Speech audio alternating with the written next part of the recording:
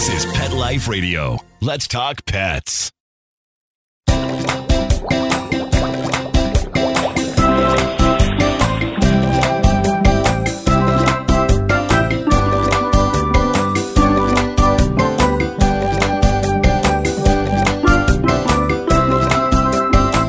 Welcome to Aquarium Mania. I'm your host, Dr. Roy Anong, speaking to you from the University of Florida's Tropical Aquaculture Laboratory. Thanks for joining us. The Banggai cardinalfish is a small, beautiful marine aquarium fish that was discovered twice, rose quickly in popularity, but now has an uncertain future. What do we know about this fish, and what can be done to save it? My guest today, Rhett Talbot, is an award-winning writer and photojournalist with nearly 20 years of experience covering stories from exotic locales, including Fiji and Papua New Guinea. Rhett frequently reports on the marine aquarium trade, has co-authored The Complete Idiot's Guide to Saltwater Aquariums, and is a senior editor at Coral Magazine. Most recently, Talbot served as the embedded journalist with the interdisciplinary expedition to Indonesia. Join us as Rhett discusses the plight of the Banggai cardinalfish. We'll be right back after these messages.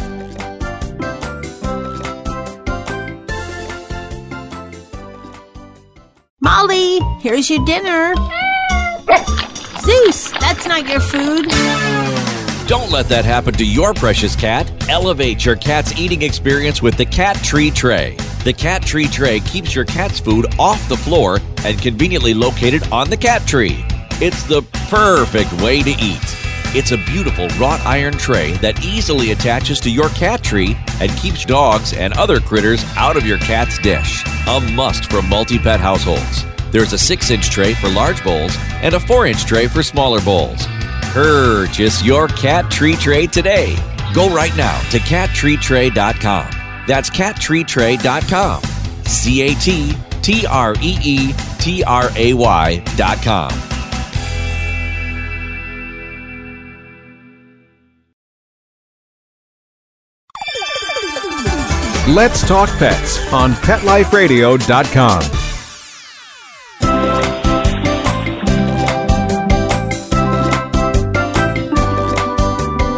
Welcome back to Aquarium Mania on Pet Life Radio.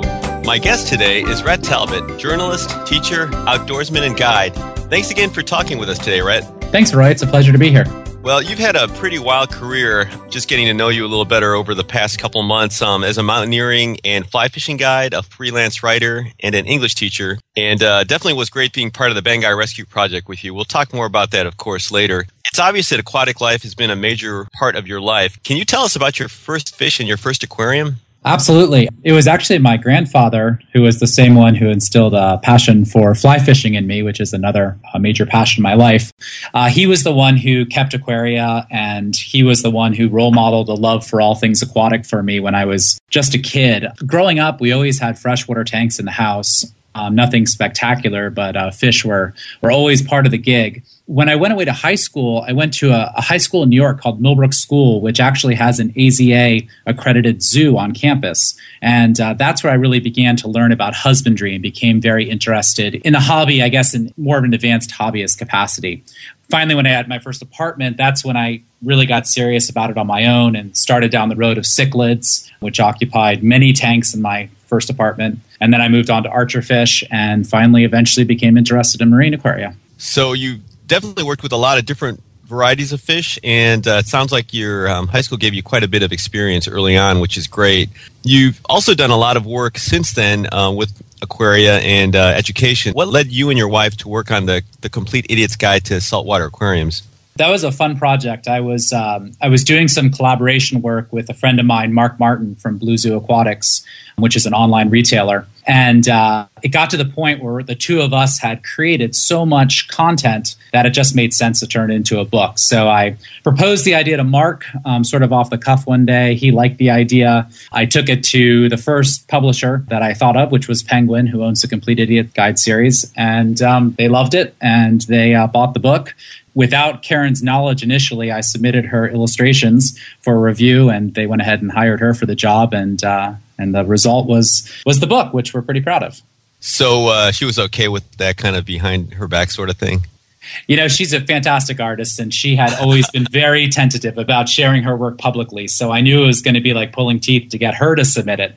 So I submitted it for her, and they loved it. No, that's great. So going on to Coral Magazine, then, how did you become involved with that magazine, and what was your role there?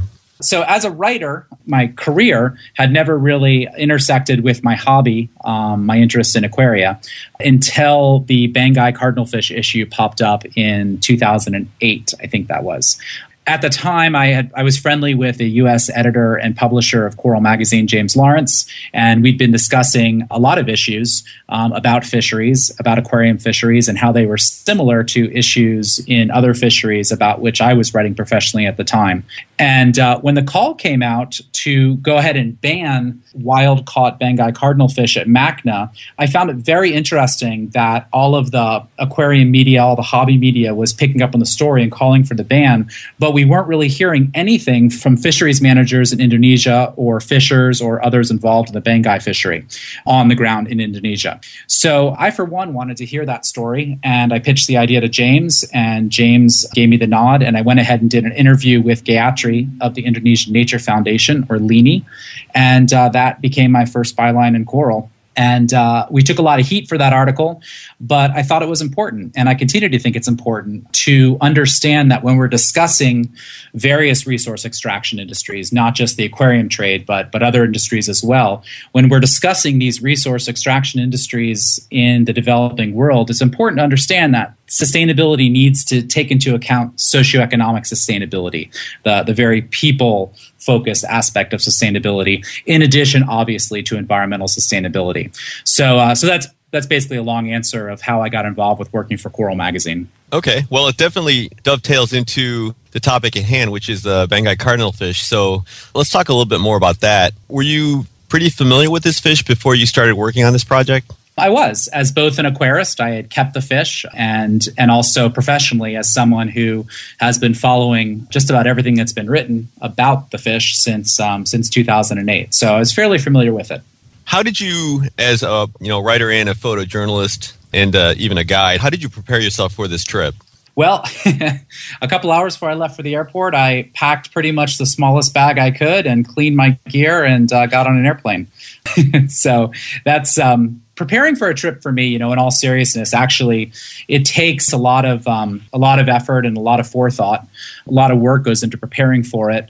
Obviously, I want to have as much information on board from as many different vantage points as possible before I get into the field, so that I'm as ready as possible to take advantage of whatever opportunity might present itself. Making sure my equipment is in tip-top shape, as I just said, is critically important. As when you're working as a photojournalist, there's little time to fidget with your gear or orchestrate a shot in the field. So you want to make sure that your gear is going to be reliable. And as you alluded to in the intro, I used to be a mountaineering guide, and that is by far the best preparation for all of the trips that I do like this. That really taught me that whether you're at 20,000 feet on a glacier or in a canoe in the remote Banggai archipelago, knowing from experience that you can make do with what you're carrying on your back, that's a huge advantage. So can you describe what the Banggai cardinalfish actually looks like for our listeners and where it comes from? Yeah, it's an incredibly unique and beautiful fish. And for anyone who has not seen it, go to Google right now, type in Banggai cardinalfish, and take a look at it. It's just a stunning fish.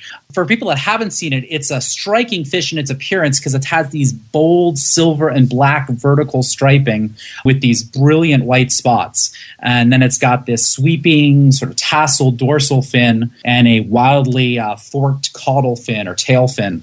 So it's just a remarkably attractive fish to look at. But I think anyone who's spent any time with this fish, who's observed in the wild or kept in an aquaria, will also point to its personality as being pretty important. Even the most hardened scientist that I've talked to about the fish is pretty hard-pressed to say that it is not a personable fish.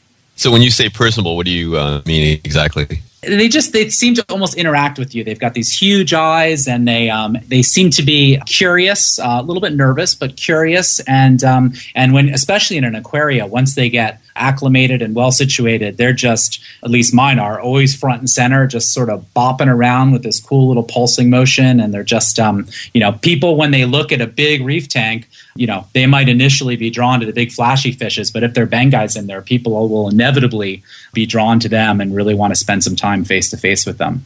So how long has the scientific and the aquarium communities known about and appreciated this fish?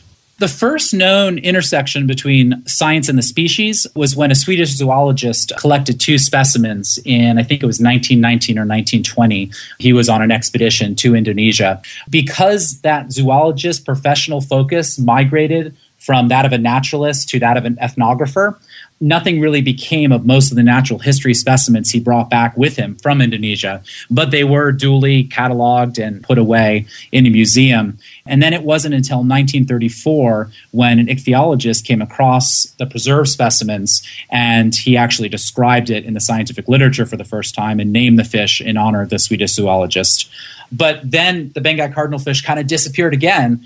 And it really wasn't until 1992 when Jerry Allen saw a photograph of the fish. And, from there, the rest is kind of history. It is definitely an amazing and beautiful fish. And, I've observed it as well in aquarium, and I agree with you. So getting, I guess, to the big picture for our entire discussion, what are the major problems with the Bengai cardinalfish and the trade? How long do you have? The problems are many. Like I said, it's a very unique fish, but many of these problems are actually emblematic of the trade. So although it's a unique fish, many of the issues that we see with the fish are pretty prevalent throughout the trade, which is one of the reasons I'm so interested in studying and writing about this fish. If you want to talk specifics, supply chain transparency is a huge one. It's very difficult to know how these fish are actually getting from the fishery to the marketplace. Destructive fishing practices play a major role here. Not that Bengais are being caught with cyanide, but there's certainly cyanide use in their endemic range, and it's pretty prevalent there. And there's also dynamite fishing and other destructive fishing practices which are impacting the animal's habitat. Overfishing is a major problem, largely because the fishery is not being managed based on scientific data, and it's a fish that's particularly susceptible to overcollection. And then just simply straight up illegal fishing is a major issue for the species. So, I don't mean to sort of say that, the fishery is just a complete mess and there's no hope for it. Many people have worked very hard to better manage this fishery. But the reality is the vast majority of Bengai cardinalfish that are exported from Indonesia today are essentially illegal if you take a look at what the government's own regulations say. Okay, well, big picture then. Tell us about the Bengai Rescue Project, including, I guess, the major overall goals given the many issues associated with this fish. Sure. Yeah, Bengai Rescue is it's a big project, and it's a project that really at its most elemental is about information. It's about us hopefully better understanding the issues that surround the species. It's about giving aquarists the information that they need to be able to make better purchasing decisions. And then certainly in the case of advanced aquarists, it's about helping them to make decisions about which species they may want to work in more depth in terms of breeding or other things. A big part of Bengai Rescue is about better understanding BCIV, the virus, and trying to get a handle on where it is originating and what is causing fishes to become symptomatic. And then from what I've said earlier, obviously I'm very interested in the sustainability issues, including the socioeconomic sustainability of local fishers and fisher communities in the Bengai Islands. So take all of that, and the goal is to get all that information and put it into a book that's really accessible to your average aquarist, diver, reef enthusiast, whoever it might be that's interested in reading this, and put it together in a book that's going to be richly illustrated and will hopefully be a really important landmark in the ongoing dialogue about this species. That definitely sounds like a major undertaking. Now, how did the idea for the project come into being? The credit really has to go to James Lawrence, the editor and publisher of Coral. James started talking to me about this idea last year at some point. And I think what he said to me initially was that he wanted to do something important for the hobby and for the trade. And, he wasn't prepared to lose his shirt over it, but it was also a project that the primary objective would not be financial. So really trying to do something that would be beneficial to the hobby and the trade. So you mentioned finances. How was this funded? The project was funded through the crowdfunding source Kickstarter, which is I had some experience with prior to Bengai Rescue. We set a goal of raising about $25,000 in a month. And the way Kickstarter works is that you either have to raise all your money, or if you don't reach your goal, then you don't get any of the money. So it was a little bit of a risk for us to sort of, attempt to fund the book through this crowdfunding mechanism. But we were just absolutely blown away at how receptive the aquarium community, divers, other people were to this project. And, we raised $33,000 in about a month. It was really cool. That's pretty amazing. So just curious, how did you come up with a month as a time frame to raise that much money? It seems like a relatively short amount of time. Part of it had to do with our own time frame. We knew we knew that an important part of this project was putting an expedition on the ground in Indonesia, and we knew that we wanted to launch the book in a relatively short period of time. So we really didn't have a lot of time to play with. But in addition to that, Kickstarter also recommends that you make your fundraising period short, and they recommend really a month as being an ideal amount of time to generate enthusiasm, get the momentum going, get the money in hand, and then get going with the project. Okay. Have you gotten to know any of the supporters? I have, yeah. It's been really fun. I travel around the country a lot speaking about the trade, and in almost every single speaking engagement that I've had since we launched the Kickstarter campaign, I've been approached by one or more of the donors, and they've talked to me about why they decided to get involved in the project and how excited they are. So that's been really encouraging. It's also really humbling, especially with some of our larger donors, people who have really given a significant amount of money to this project in the hopes that that we can collect this information and get it out there to the aquarium audience in a timely fashion and create a book that hopefully will not only benefit the species and the fishers in the Banggai Archipelago, but will also benefit the marine aquarium trade in general. It is definitely great and heartening to hear all the interest in this one small fish. We'll talk a little bit more about the journey into Indonesia and some of the things you found out. But first, let's take a short break. We'll continue our discussions with my guest, journalist Rhett Talbot, after these messages from our sponsors.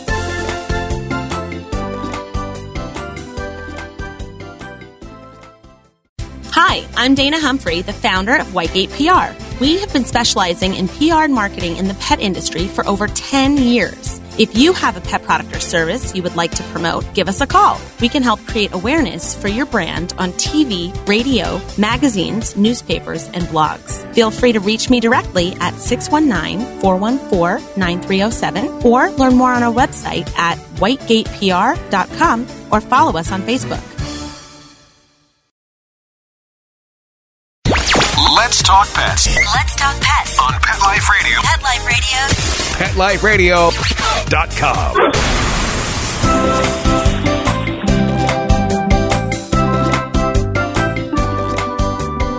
We're back and continuing our conversation with my guest, journalist Rhett Talbot. So, Rhett, I think we have to dive into Indonesia now. We've talked a little bit about the fish and a lot about the prep work. So who is involved with the project and who is over there in Indonesia working on this? The team is actually quite large, so I hope I don't forget anyone. But if I do, please forgive me in advance. James Lawrence is, as I mentioned before, he's our editor and publisher, and he's certainly one of the foundation people for the team. Matt Peterson, a name that probably needs not a lot of introduction for a lot of aquarists. He's a senior editor at Coral and a well-known fish breeder. And he's been working with the project from the start with a focus on developing and writing a set of comprehensive home breeding protocols. Then we've got, of course, Dr. Matt Wittenrich, Dr. Tom Walzak, and yourself, Roy, who comprised the U.S.-based scientist that went to Indonesia, and they worked alongside our Indonesian scientific counterparts, Yunaldi Yaya of LINI and Mr. Zafran from the Gondol Research Institute for Mariculture, which is located in Bali. And that part of the team, the U.S.-based scientists, along with their Indonesian counterparts, were working primarily on the virus-related issues. Gayatri, who we already discussed, was an invaluable member of the team and remains so in terms of helping us to coordinate our efforts in Indonesia and sharing her in-depth experience with both the fishery itself and then the fishers. She's been working on the ground in the Banggai Islands for quite some time. And then there's been a variety of other people who have really helped out as team members and continue to be instrumental in part. I'm thinking of people like Craig Watson of the University of Florida's Tropical Aquaculture Lab, Banggai District Fish Quarantine Investigator Mohammed Zamrud, and perhaps most notably Dr. Jerry Allen, who is the advisor for the book and is also writing the foreword for us. Oh, and I forgot, Karen Talbot, my wife, and renowned scientific illustrator that she is, and painter of fishes. She's doing the illustrations for the book. That would have been a bad one to forget. I was going to say, it's good you remembered. So she's doing a stunning job. She actually is doing some really beautiful Banggai illustrations. Oh, that's great. I'm looking forward to seeing those. So I guess getting back to Indonesia now, where in Indonesia can this fish be found? The fish is located in a very small area, relatively speaking. It's off the east coast of Sulawesi, central Sulawesi, in an island group called the Banggai Islands. And it's a pretty remote part of Indonesia, not a part where you'll see a lot of tourist infrastructure. And it's really kind of off the beaten track. What type of habitat does this fish kind of prefer? Well, the Banggai cardinal fish, everyone knows about the urchin mounds. In fact, many people have speculated that the black and silver striping is in part to help the juveniles settle down into the spines of spiny sea urchins to be able to camouflage and get protection from them. So most people are familiar that Banggai cardinal fish associate with spiny sea urchins.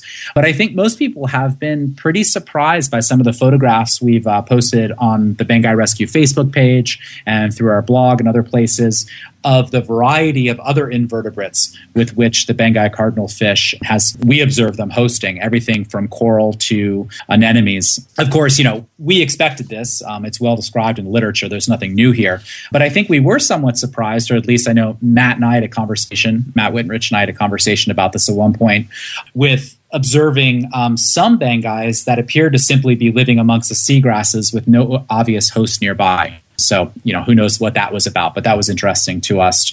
And if anyone wants to see some of these pictures of just the wide variety of hosts with which this fish associates, do check out the Banggai Rescue Facebook page. So how is this fish collected by the local fishers? Yeah, actually, let me back up one sec, because Sure. in regard to where the fish lives, and I said it's found off the east coast of Sulawesi and what kind of habitat it lives in. One thing I didn't mention is that it's almost always found in shallow habitats that are near to shore. And this fish, the fishery, I think it's really important for people to understand. And this is a point that, again, Matt Whittenrich really drove home, and there's a whole blog entry about it on our blog. This fish is endemic to an area that can pretty much be covered by a speedboat in a single day. So this is very unusual for a reef-associated fish to occupy such a small region. And the reason for this, of course, is because the fish is a mouth brooder, and the fish really doesn't have the ability to be able to disperse itself widely like many other reef fishes that have a pelagic larval stage. So that makes this fish, limited to this very small range. And that range, if you take a look at it on Google Earth, if you look at the ocean, you'll see that it's pretty much surrounded by deep water. So it's kind of this little Banggai cardinal fish island. Just for some of the listeners that may not be familiar with the reproduction, can you just maybe briefly describe what the mouth brooder, what you mean by that? Sure. Yeah. In layman's terms, this is a fish that holds its young in its mouth throughout a period of time, up to a month, and then it will release the fish. And so those young fish will really never go more than, maybe a couple hundred meters away from, if even that, will never go very far away from the parent population. So you have a fish that, unlike, let's say, a yellow tang, which has this pelagic larval stage where the little larval fishes get tossed into the currents and might get swept hundreds or thousands of miles to settle on a reef far, far away, the Banggai cardinal fish, this little young fish is going to live its life, for all intents and purposes, right on top of where its parents lived its life. So if we wipe out these individual, or if these populations are wiped out, there's really not a great mechanism for this species to be able to redisperse itself or repopulate areas. Except for maybe people moving them around. Well, that's a huge issue, and that's something we're addressing big time in the book. So how is it collected for our listeners, just to give them an idea? Well, the species is, it's, as far as we saw and as far as we've heard and read in the literature, the species is collected solely through net collection. I think it was interesting to those of us who have done a lot of research and reading about the history of the fishery, which is a relatively young fishery. It was interesting for us to learn that some of those collection techniques have changed in recent years, and we'll be describing that pretty extensively in the book. But bottom line is the fish are usually collected by net.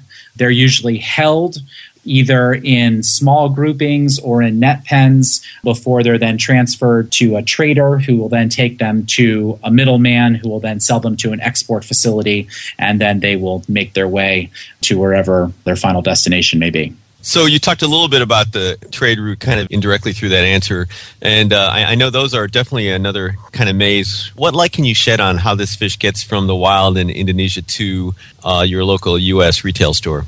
Well, I don't want to go into too much detail about this now, but it certainly is a significant component of the book. Our research into the various supply chains is ongoing. I just had 2 interviews this morning, one with someone in Indonesia and one with somebody in Los Angeles. And so our research is ongoing, and it can be very tricky. Everything from issues surrounding the legality of these fish to just basic politics in the trade. It's difficult to really suss out and understand the way all these supply chains work. But it's something we absolutely, I think, need to do if we really want to reform and try to move this fishery to where it needs to be. I can say with confidence that the majority of Banggai cardinal fish reaching the market in North America certainly are illegal fish.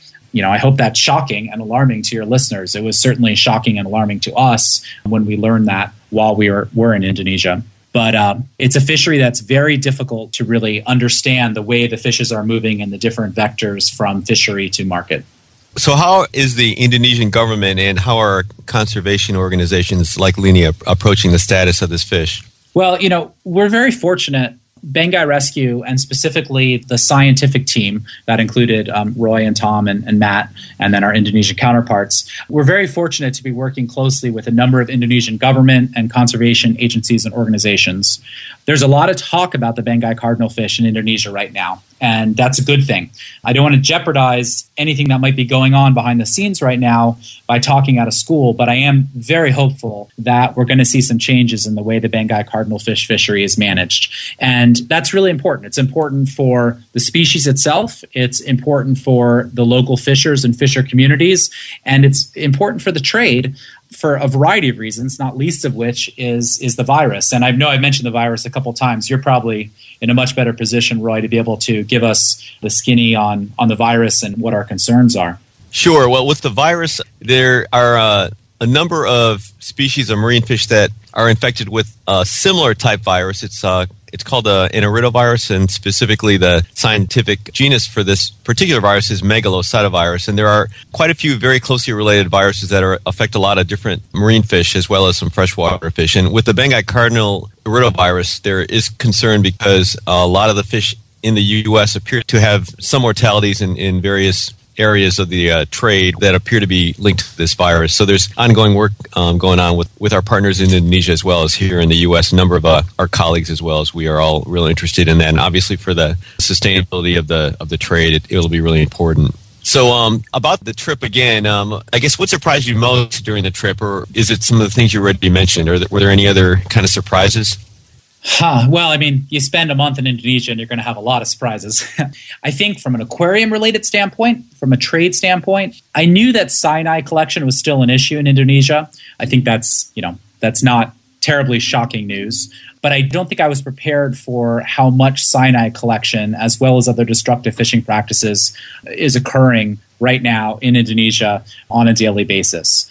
Based on my research, based on the interviews I did, based on the fishers I fished with, I think it's fair to say that cyanide use has probably increased in Indonesia in the past decade. And part of that is for the aquarium trade, and part of that is for the live food fish trade. And I certainly didn't expect to see that. I knew it was still going to be there, but I thought, hopefully, as seems to be the case in Philippines, I hope that maybe we are really seeing cyanide getting phased out. But it seems to be just very prevalent in Indonesia. Well, that's definitely something to be concerned, and hopefully there'll be some changes for that. What were some of your more, memorable moments, if you had any good things that stand out in your head? Well, for me on these trips, I go there to study the fish usually, or the coral or the fishery. But for me, when I think back to the trips and I think about my memories, it's almost always about the people. So, I think back to this trip and I think about the young men of Boni Baru who made fried bananas for us one night and played their guitar. Actually, I remember you playing the guitar too, Roy. Very impressive. But I remember, the boy who gave me the beautifully carved and ornately painted Banggai cardinal fish necklace.